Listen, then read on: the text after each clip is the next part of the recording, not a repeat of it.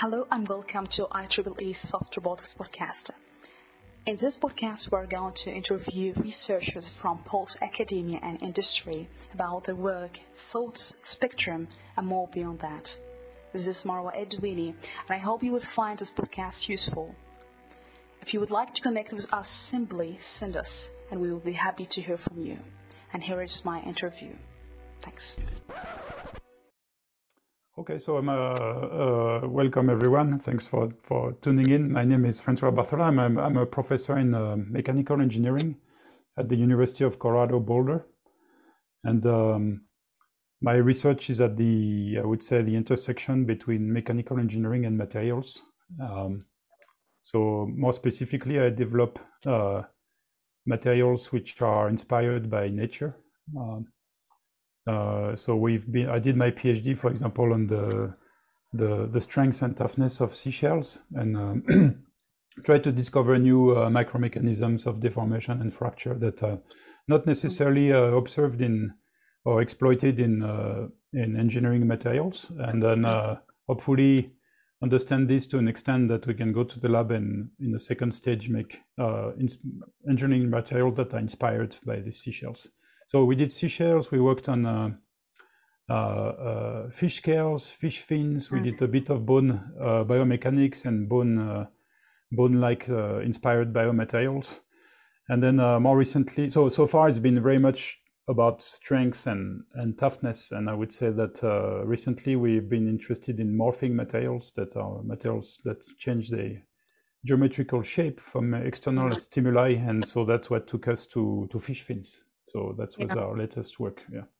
Yeah. First of all, I'm a fan of all your work because I think designing tougher material, I think that's something I think most in the community, and I think generally speaking, we need tougher material. But let me ask you first about how nature, for example, you mentioned seashell, for example, and there's a lot of example of animals, they have this kind of toughness and tough structure so that they can resist to damage or to protect themselves. If you could tell us more about the examples, how they manage to this evolution, how it happened this creature can manage to have this kind of tougher material or structure to protect themselves.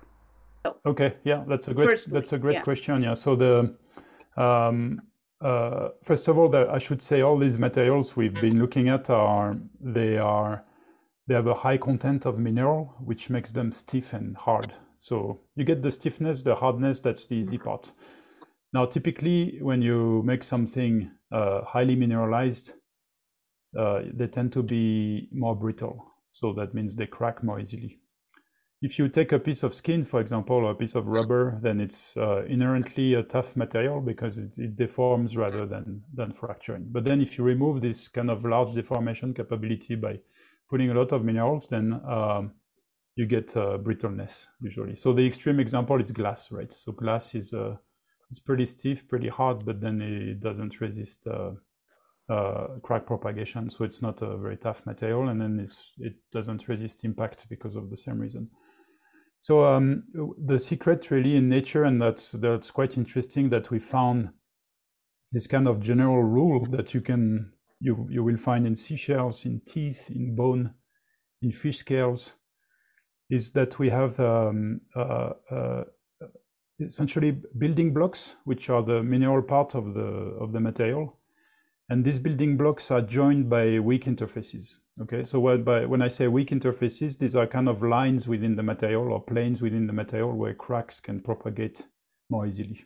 Okay, and so that's very important because so first of all, it's a bit counterintuitive, right? Because nature makes actually better material by putting a lot of weak interfaces within the material itself, which sounds counterintuitive, but in terms of crack propagation, it makes a lot of sense because with weak interface, you gain the capability to control where the crack is going within the material. So for example, if a crack is propagating this way, because if you stress the material horizontally, let's say, the cracks will tend to propagate vertically, right, across the direction of pulling, and then in a material like glass, the crack will go straight without any reason to deflect. Okay. Now, if you put a weak interface across the crack propagation, the interface is weak enough, then you may convince the crack to deflect into this interface, right? And so already you manage to control to some extent crack propagation. And so nature is really master at doing this by using all kind of 2D and 3D intricate architectures and networks of this weak interface to actually deflect cracks or divide crack into two sub cracks, or trigger all kind of mechanisms. And so that's if you look at how the bone or teeth or seashells or fish scale fractures, you will find that all these mechanisms are based on this idea of like hard building blocks joined by weak interface. Yeah, wonderful. Maybe I guess to ask you about this kind of interplay between the hard interface and weak ones. What kind of morphology do you think? Is it something, do you believe that's how they represented, or the way? Because when we see the examples, it's different. For example, you did the inspired glove that minimized the injury in workplace and based on fish skills. So how do you see this morphology play the role here? What's really other element you think is still not answered? Maybe morphology, I don't know. What do you think about that? Right, yeah, so it's a very interesting question because in nature and in the materials that we develop, there's no like one size fits all kind of design solution that will that's kind of magical and will work for any kind of application. Okay, what we find is that depending on whether you try to develop a material that resists cutting, for example, or sharp puncture, like a protective material, or maybe you want to develop a material that's very strong when you try to flex it, you will find that the type of architecture and that's perfect for each of these applications may be quite different actually. Right, so this is very much application dependent, and it depends on how you stress how you load the component mechanically, right? That being said, there are some kind of universal patterns that are found in these natural materials, and one of them is a brick wall, essentially structure where you just like a brick wall. So you have the hard blocks are like the bricks, and then the weak interfaces are the mortar essentially of the bricks, right? Yeah. The adhesives of the bricks. And then if you look, it's quite interesting because if you look at a house, for example, so I spent about 13 years in Montreal actually before moving to Colorado, and there's a lot of old houses, brick wall houses, and sometimes you can see cracks that propagate maybe from the corner of a window, and the crack is being deflected by the mortar, right? So we find this type of a lot of the same mechanics actually in brick wall. So this structure of brick wall is actually, you can find in many seashells use that trick. So they make literally like 2D or 3D microscopic brick walls where you have some mineral plates or tablets which are basically attached by proteins, by bioadhesives, and that's at the microscopic scale. In bone, if you go down to the nanoscopic scale now, very small, and you're going to find the same kind of the structure actually, some kind of nanoscopic tablets of minerals that are arranged in almost like a brick wall. And you also find this in teeth. We also find this in fish scales, and so a different length scale, but it seems to be an excellent recipe to make materials that are very strong, stiff, and also tough in tension. Right? Yeah. And so it's quite fascinating to find that in materials that are taken from animals, which are completely different, right? On the evolutionary tree, there are totally different families of materials. You find that somehow nature converged to the same general solution to solve the similar mechanical problems. Right? Very fascinating. So I'm curious to ask you, when you have this kind of, you look to what already we have in nature and you try to design this kind of different category, completely different material to make this desired goal either be tough, lighter, smart, as you mentioned, it depends. How you rearrange this material? I don't know what's the strategy. Do you have to take exactly how already evolution designed this in a certain way, or do you think you have to tweak it in a certain way? I don't know how this transition is going. It's kind of course we speak about inspiration or just like biomimicry, but I'm curious in material design, because is it the same arrangement, how you arrange them, or how to do something different? Yeah, it's a great question. Yeah, it's a great question. So we do a lot of tweaking, actually. We do even more than tweaking. The materials we make inspired from the seashell, for example, they look totally different. They don't look like a seashell at all, actually.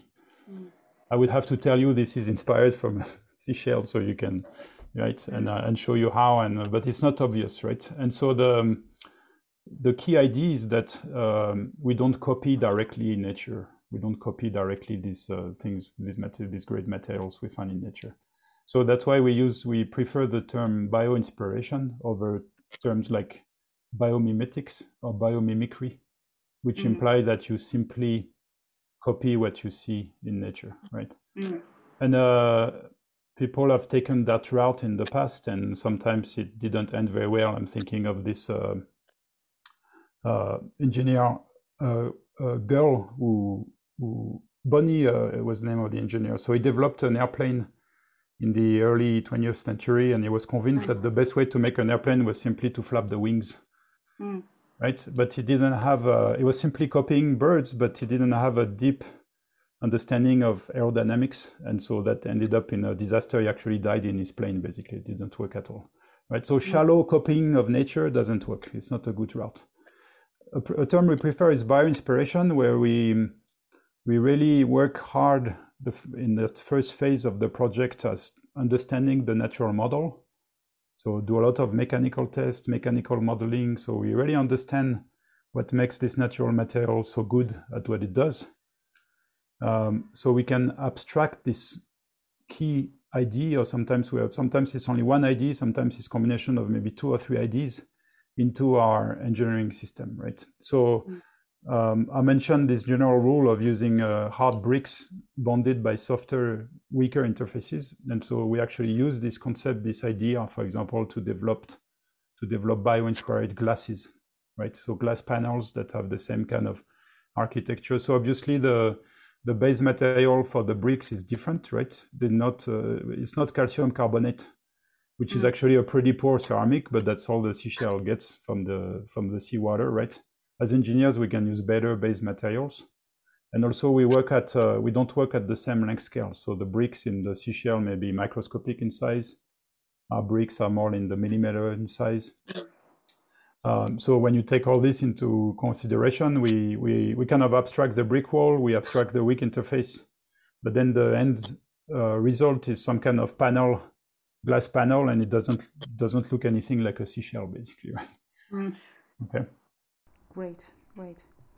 So, I'm curious to ask you, in that case, do you think when we aspire to design tough material, do you think we can push the capabilities to have material with tough properties, I don't know, maybe beyond what we have in nature, and maybe never damage? I don't know, that's the dream. Everyone designs something very strong, never damaged. I don't know, do you think we can achieve that goal, that have material never damaged, or that doesn't make sense?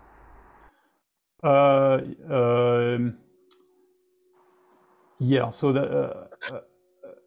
I think this. I'm trying to think of where to start with to answer your question, but the idea of damage is a bit tricky because if you look in the recent history, for example, of how to make strong ceramics. Okay, so ceramics it's a big area of research how to make. So ceramics, of course, they're very stiff. I'm talking about engineering ceramics like boron carbide, aluminum oxide. These are very stiff and very strong, but they tend to be brittle, right? And so they're very sensitive to damage, essentially. So if you have a little impact on the surface of a ceramic part, then you have to change the whole thing, because that really decreases the strength. Just like on your windshield, if you have a little impact on your windshield, it's highly recommended that you either fix it or you change the windshield, because the overall strength of your windshield is compromised by the presence of a small defect, right? So there's 2 routes to address this. And so historically in ceramics engineering, one way is to try to suppress the defects completely at fabrication stage, which is quite expensive to do. Another route that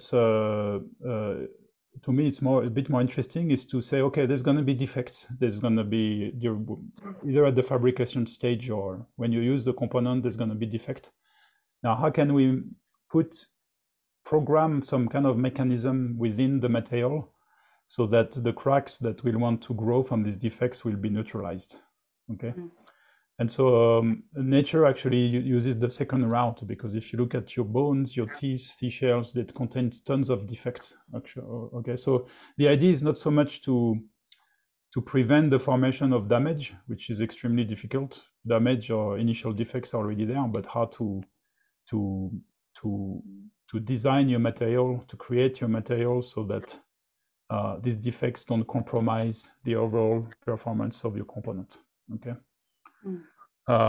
So that, I think that's the vision there. Okay. Now, can we ever make a material that never breaks? I don't think this will ever happen, right? All we can hope for is to increase the strength, but at the end, there's some limitation. If you take two atoms of material, right? You pull them, you look at the strength is extremely high, but you can never, theoretically, you can never exceed the strength of the interatomic bond between two atoms, right? So there's only that far you can go with this, but I think there's still a lot of room for improvement, right? For many materials like glasses or ceramics, they make them stronger or more damage tolerant. Then there's still a lot of work to do, and nature has still a lot to teach us here in these areas.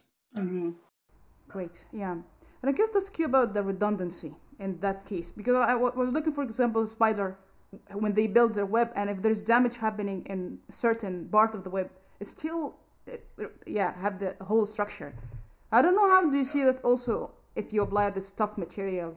Do you think the redundancy, if that you can have this kind of, I don't know, do you think the concept of redundancy can be applied in designing tough material? Or maybe do you think there's something in evolution is not perfect? You think we can engineer something better than what we have already in evolution? This is maybe missing. Yeah. I mean, there's different questions in your question, I think there, but I mean, the case of spider silk, you do see redundancy, or I guess you could call it again damage tolerance, right? The fact that the whole spider web is not, if you break a few strands in the web, right, the strength of the web and the functionality of the web is not compromised, essentially, until you really put a lot of damage into it, right? Now, can we are these materials we see in nature perfect in the way they constructed? Probably not, right? There's because there's lots of constraints. For evolution is still going on, right? Anyways, these are not these materials keep evolving, and then there's a lot of constraints in nature that we don't have as engineers, right? So nature has to grow things at room temperature, more or less, right? At normal pressures, with very limited very limited number of types of raw materials, right? In nature, nature only, at least for structural components, there's only a few atoms that are really used in nature, right? So as engineers, we have access to the full table of elements, right? So that we can use to actually enrich the chemistry of these materials, and so we can actually go beyond some of the limitations that are set on these biological materials. Right? I've been to conferences, in biology conferences, zoology conferences, and zoologists and biologists, they hate the term optimized, right? At some point when I started in this area, I said, okay, we have this great material in nature, it's been there for millions of years, hundreds of millions of years, it's probably optimized, but it's not. In nature, things keep evolving, and sometimes optimization implies that you have a global minimum. Sometimes you have some construction in nature that are stuck in local minima, and so it's a very tricky question. Yeah, that's interesting. Yeah, but I'm curious to ask you and your group about maybe the challenges, and maybe it's still a question for you in the research. You're saying it's a hard question, and you don't know the answer for this question. I don't know what kind of challenges you still have, or hard question you don't know the answer for when it comes to your research. I would say hard, difficult challenges we're working on in our lab. And they're not necessarily about looking at biological materials per se. although there's quite a bit of challenge sometimes to trying to understand these materials because they're quite complex and there's a lot of layers of complications in terms of structure, etc., at multiple scales. But I think the main big challenge we face in this process of bioinspiration is fabrication. How do we fabricate materials in the lab that duplicate what we see in nature, right? So nature, these biological organisms, they really master at making nanostructures, microstructures, some of them quite, I was talking about this brick wall. If you look at a piece of seashell on the electron microscope, you're going to see this super nice, almost perfectly regular brick wall at the micro scale. And we don't know how to make this in the lab. If you look at people have been very creative over the past few decades at using all kinds of techniques like to align microscopic, platelets into matrices and to try to duplicate this type of brick walls. But if you look at the state of the art, like brick and mortar material at the micro scale, it's still it really pales in comparison to the natural model, right? So fabrication is a big challenge, right? Even if you understand how the natural system, your natural model works, and what it should be in the lab, then you're gonna hit a wall when it comes to fabrication, often because it's very difficult to duplicate biological material in the lab. I like to, when I'm asked this question, I like to use the example of Velcro. There was the Swiss engineer de Mestral who found that you have these seeds, right, with the little hooks that these burrs that basically the idea is essentially to attach to animals or to your socks when you walk in the mountains, and this way the seed can travel very far. So that's the idea. So I think it struck him that we could make a material using this hook and loop mechanism, right? But then it took him 10 years to find a process to actually make this on a large scale that could be used in actual applications. And so it took actually 10 years from the time the inventor understood the hook and loop mechanism to the time that he found a way to actually fabricate Velcro, right? Wow, that's interesting. And that's pretty representative of what we see today in bioinspiration, right? You understand what you want on paper, we see it at work in nature, but then when it comes to making artificial things that do the same thing in the lab, then it can be extremely challenging. Because this Q, if we want to achieving the capability for fabrication that we have the same material as we have in seashell, what does it take to achieve that? Maybe the direction, is it the machinery, is it the approaches? Where do you think it's the right path we have to go for, or maybe the question, so that we can achieve that goal? Yeah, that's the main bottleneck now to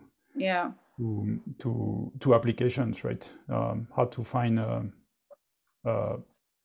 economically feasible approach to make this bio-inspired material on large scale, right? Yeah.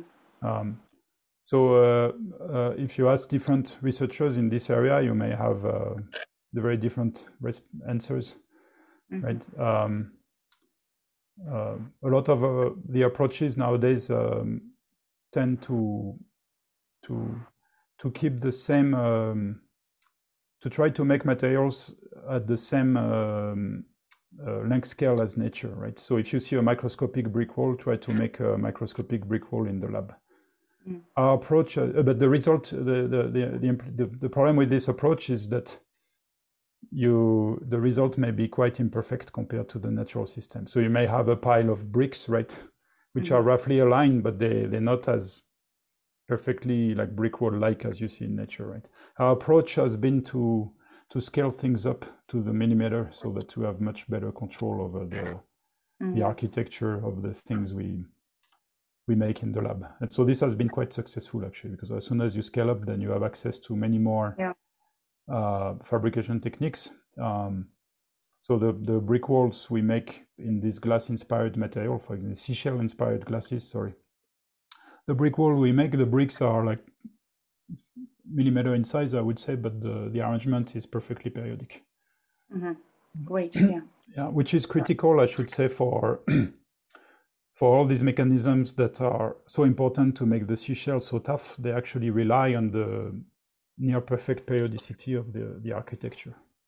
We show in a recent paper, we show that any deviation from that perfect periodicity will drop all the performance of the material. So we want to make it as periodic as possible. Yeah, but I'm curious to ask you in the process, maybe, I don't know if you have found something maybe counterintuitive, the way the design, maybe an inspiration, but you think it was counterintuitive to the way you think about the structure, or I don't know if you have any moment that was counterintuitive or I didn't expect.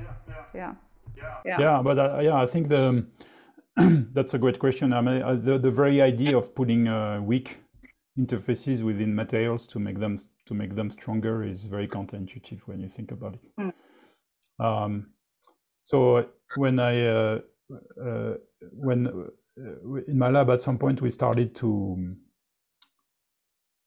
we wanted to implement the lessons we learned from seashells into glass, and we chose glass not because of particular applications actually at the beginning, because when you learn fracture mechanics, glass is a great material. It's an example of a brittle material that doesn't resist fracture, right? So we wanted to take glass and make it tougher using lessons we learned from seashells. And then we published a paper, I think in 2015, with our results, where we actually literally took a laser and engraved. We took a piece of glass and we shot a focused laser to make many little micro cracks, like star-like micro cracks, side by side, and we actually literally engraved lines within the material.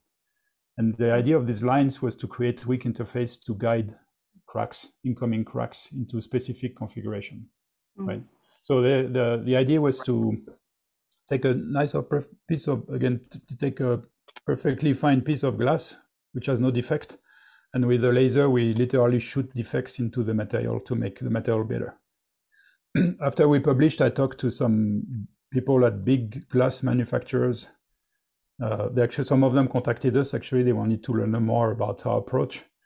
And the conversation was going well at the beginning, but as soon as I told them we're shooting a laser at glass to create defects, then I could feel they were shaking on the other side of the line, and they almost hang up immediately, because this goes completely against the philosophy of design and glass engineering, which has to do with suppress damage, make sure there's no damage inside the material or at the surface, etc. This is bad for glass. And with our approach, it's totally counterintuitive. We actually make defects within glass to create weaker lines to actually guide cracks, right? And this works great, and the nature uses it again for in many materials, and we actually demonstrated that you can use it for glass as well. Transition from the lab to industry, for example, the application for designing this tougher material. Do you think there's a trade-off here? How do you see this kind of applicability that can be used in industry recently? This kind of research about designing tougher material or any kind of material we want. Do you think it has a room for? I think absolutely. Absolutely. I think there's tons of room, because we, at the end, I'm an engineer, right, by training. So I actually, make things and that will hopefully end up in actual applications relatively shortly, right? So the type of materials we've been developing, we are, again, going back to fabrication, we always wanted to make sure that we could, they would be scalable, that is, the techniques. For example, this laser technique I mentioned, it can be used to make very large volume of materials at a modest cost. So that makes, and then of course, if you can show with demonstration material that you made in the lab, that you increase the toughness of glass, for example, for a cost that's quite reasonable, then that becomes immediately very attractive for industry. Okay. I don't think there's any, we have to make any kind of trade-off in our thinking, in our intellectual thinking, to try to approach industries and to make them more interesting in materials, because from the beginning, that's what we had in mind, right? Go in the lab, make a bio-inspired material, and actually do mechanical tests and show that it's better than what's currently on the market in terms of glass if we do glass, right? So we always compare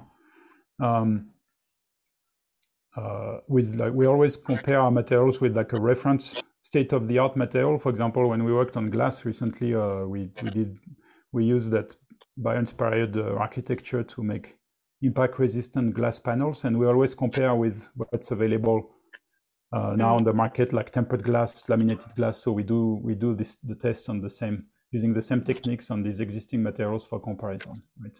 So that makes it very interesting for companies, I think, when they see that. And working with companies is quite, to us, it's been very enriching and interesting, because they always take us down to earth and say, okay, you can tell all the stories you want about weak interface and Nacre and seashells, evolution, etc. At the end, they want to see that you have tempered glass, you have your glass, how much better it is. Give me the hard number, and I want to see the hard data. So it's kind of forced us to keep our feet on the ground, and then actually kept us on track to this objective of really making better engineering materials.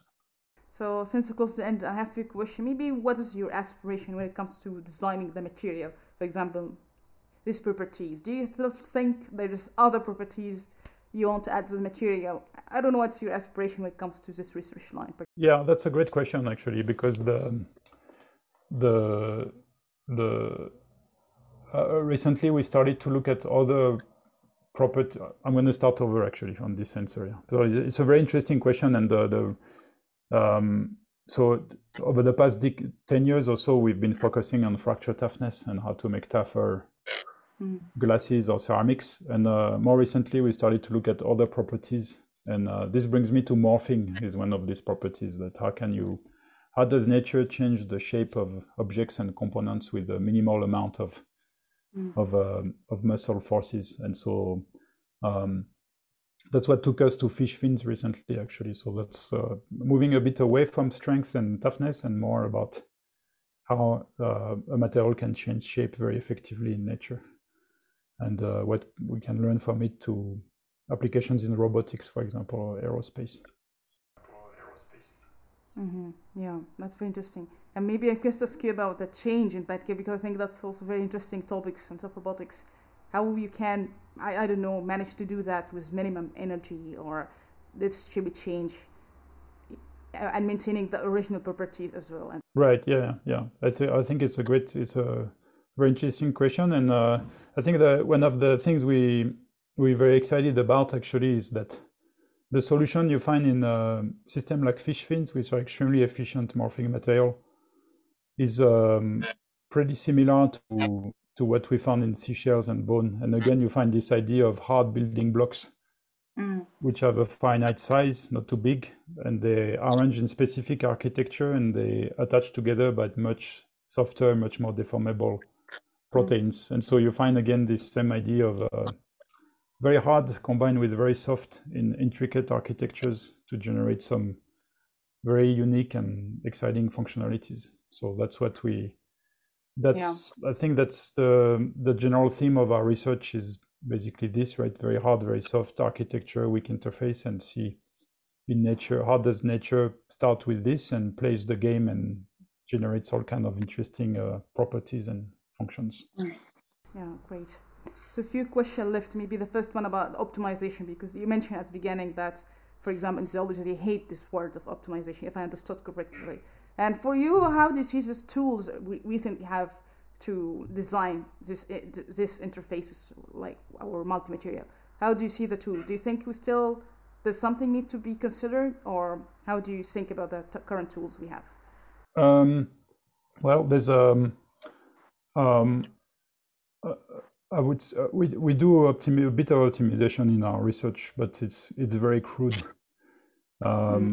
So the main methods we've been using actually is it's not so-called topology optimization. What we do is more like geometrical optimization, and our approach has been to take to develop relatively simple models either like small, like closed form solution or simple theoretical models, or to use computer models, but they're very inexpensive to try to capture the mechanism. And then computationally, all these models, they are taken individually, they are extremely efficient.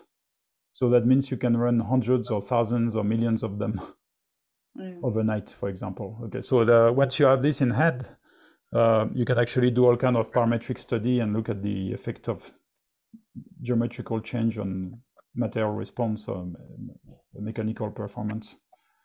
And so that's our approach to optimization has been precisely that, right? Instead of trying to look for the design space and using optimization, like complex optimization tools to find the best design, we just explore the entire space. So this is called brute force optimization. You just take we make the design space small enough, and our models are inexpensive enough that we can just try any combination. Yeah. And now it's not very popular with people doing optimization because it's not elegant at all. We just try every combination. But given the simplicity of the model, if your design space is not too big, and given the power of the computers nowadays, then that makes more and more sense, I think, this kind of approach. Yeah. Interesting, yeah. So two questions left. The first one, I don't know if in the research do you have moment of doubt, because sometimes we have ideas, but we are not sure whether that's right idea or, it would lead to something. I don't know how you deal with doubt in research. If you have new ideas or something, do you have moment of doubt? Yeah, sure, yeah. I mean, that's part of our job, yeah. I think with experience, you deal with the doubt in if what you're doing is going to work much better, and with experience you're willing to take more and more risks in terms of what you're trying in the lab, which is great, I think. In our line of research, I think we have a great advantage is that we see things in nature, and we know that the performance is very high. That has been measured often before by others, and we know that it works. It's there, it's been there for hundreds of millions of years, it works. So we know there's something there that makes it so good. Now we need to find that thing, right? People who start to design new materials from scratch, they may take one direction for material design and development, but they don't know if it's going to end in some attractive properties at the end. So this is much more frightful, I think, when you don't have In our case, again, we have a natural material that we know works very well. And so we know there's something to find in this material. If you look enough with the right tool and for long enough, then you're going to find that secret. And we know it's in there. Yeah. Great. Yeah. Finally, I don't know if you have any advice, maybe in the field or you have received and was life-changing.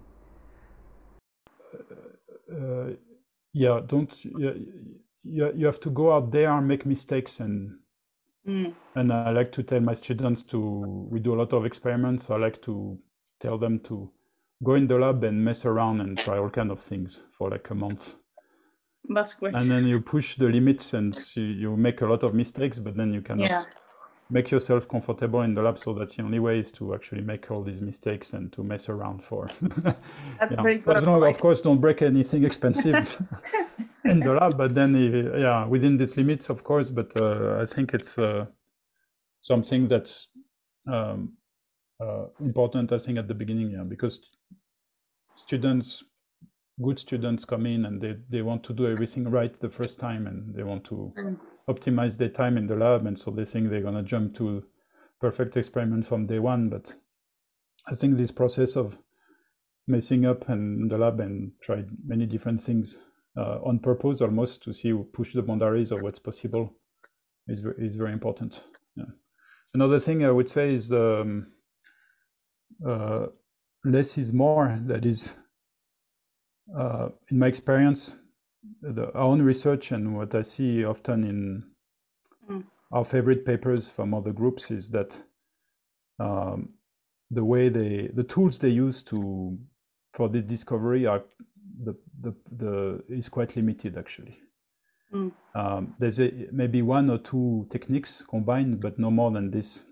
And sometimes the equipment is quite inexpensive, actually. It doesn't have to be like fancy, extremely expensive microscopes to do great research. So to do great research, I think it's,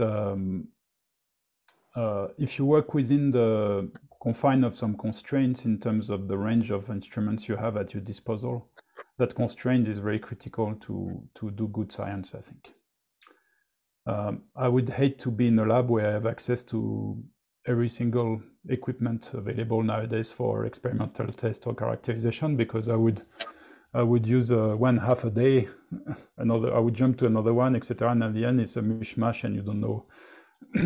There's no clear scientific finding. Yeah. So I think that's something important, and especially in the context where we're in a bit of pressure as academics to write bigger and bigger grants to get fancier and fancier equipments. I think at the end you can do a lot of extremely good science with not too much resource or labs. Yeah. That's very wonderful. I want to thank you for mentioning that, because I think that's a very important point. Thank you for mentioning that. I don't know if you have any final words you would like to say. Maybe, if you have any final words you would like to say.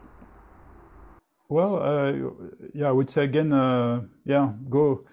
If you're interested in this area of research, bioinspiration, whether it's for materials or robotics or optics or whichever, then just go out there. And I think the most important thing is to have fun. Go have fun in the lab or on your computer if you computer model, and if you do computer modeling. Just have fun. That's the most important part, I think. Wonderful. Thanks so much, Professor Francois. I think it was very inspiring. Thank you. Okay, thank you very much.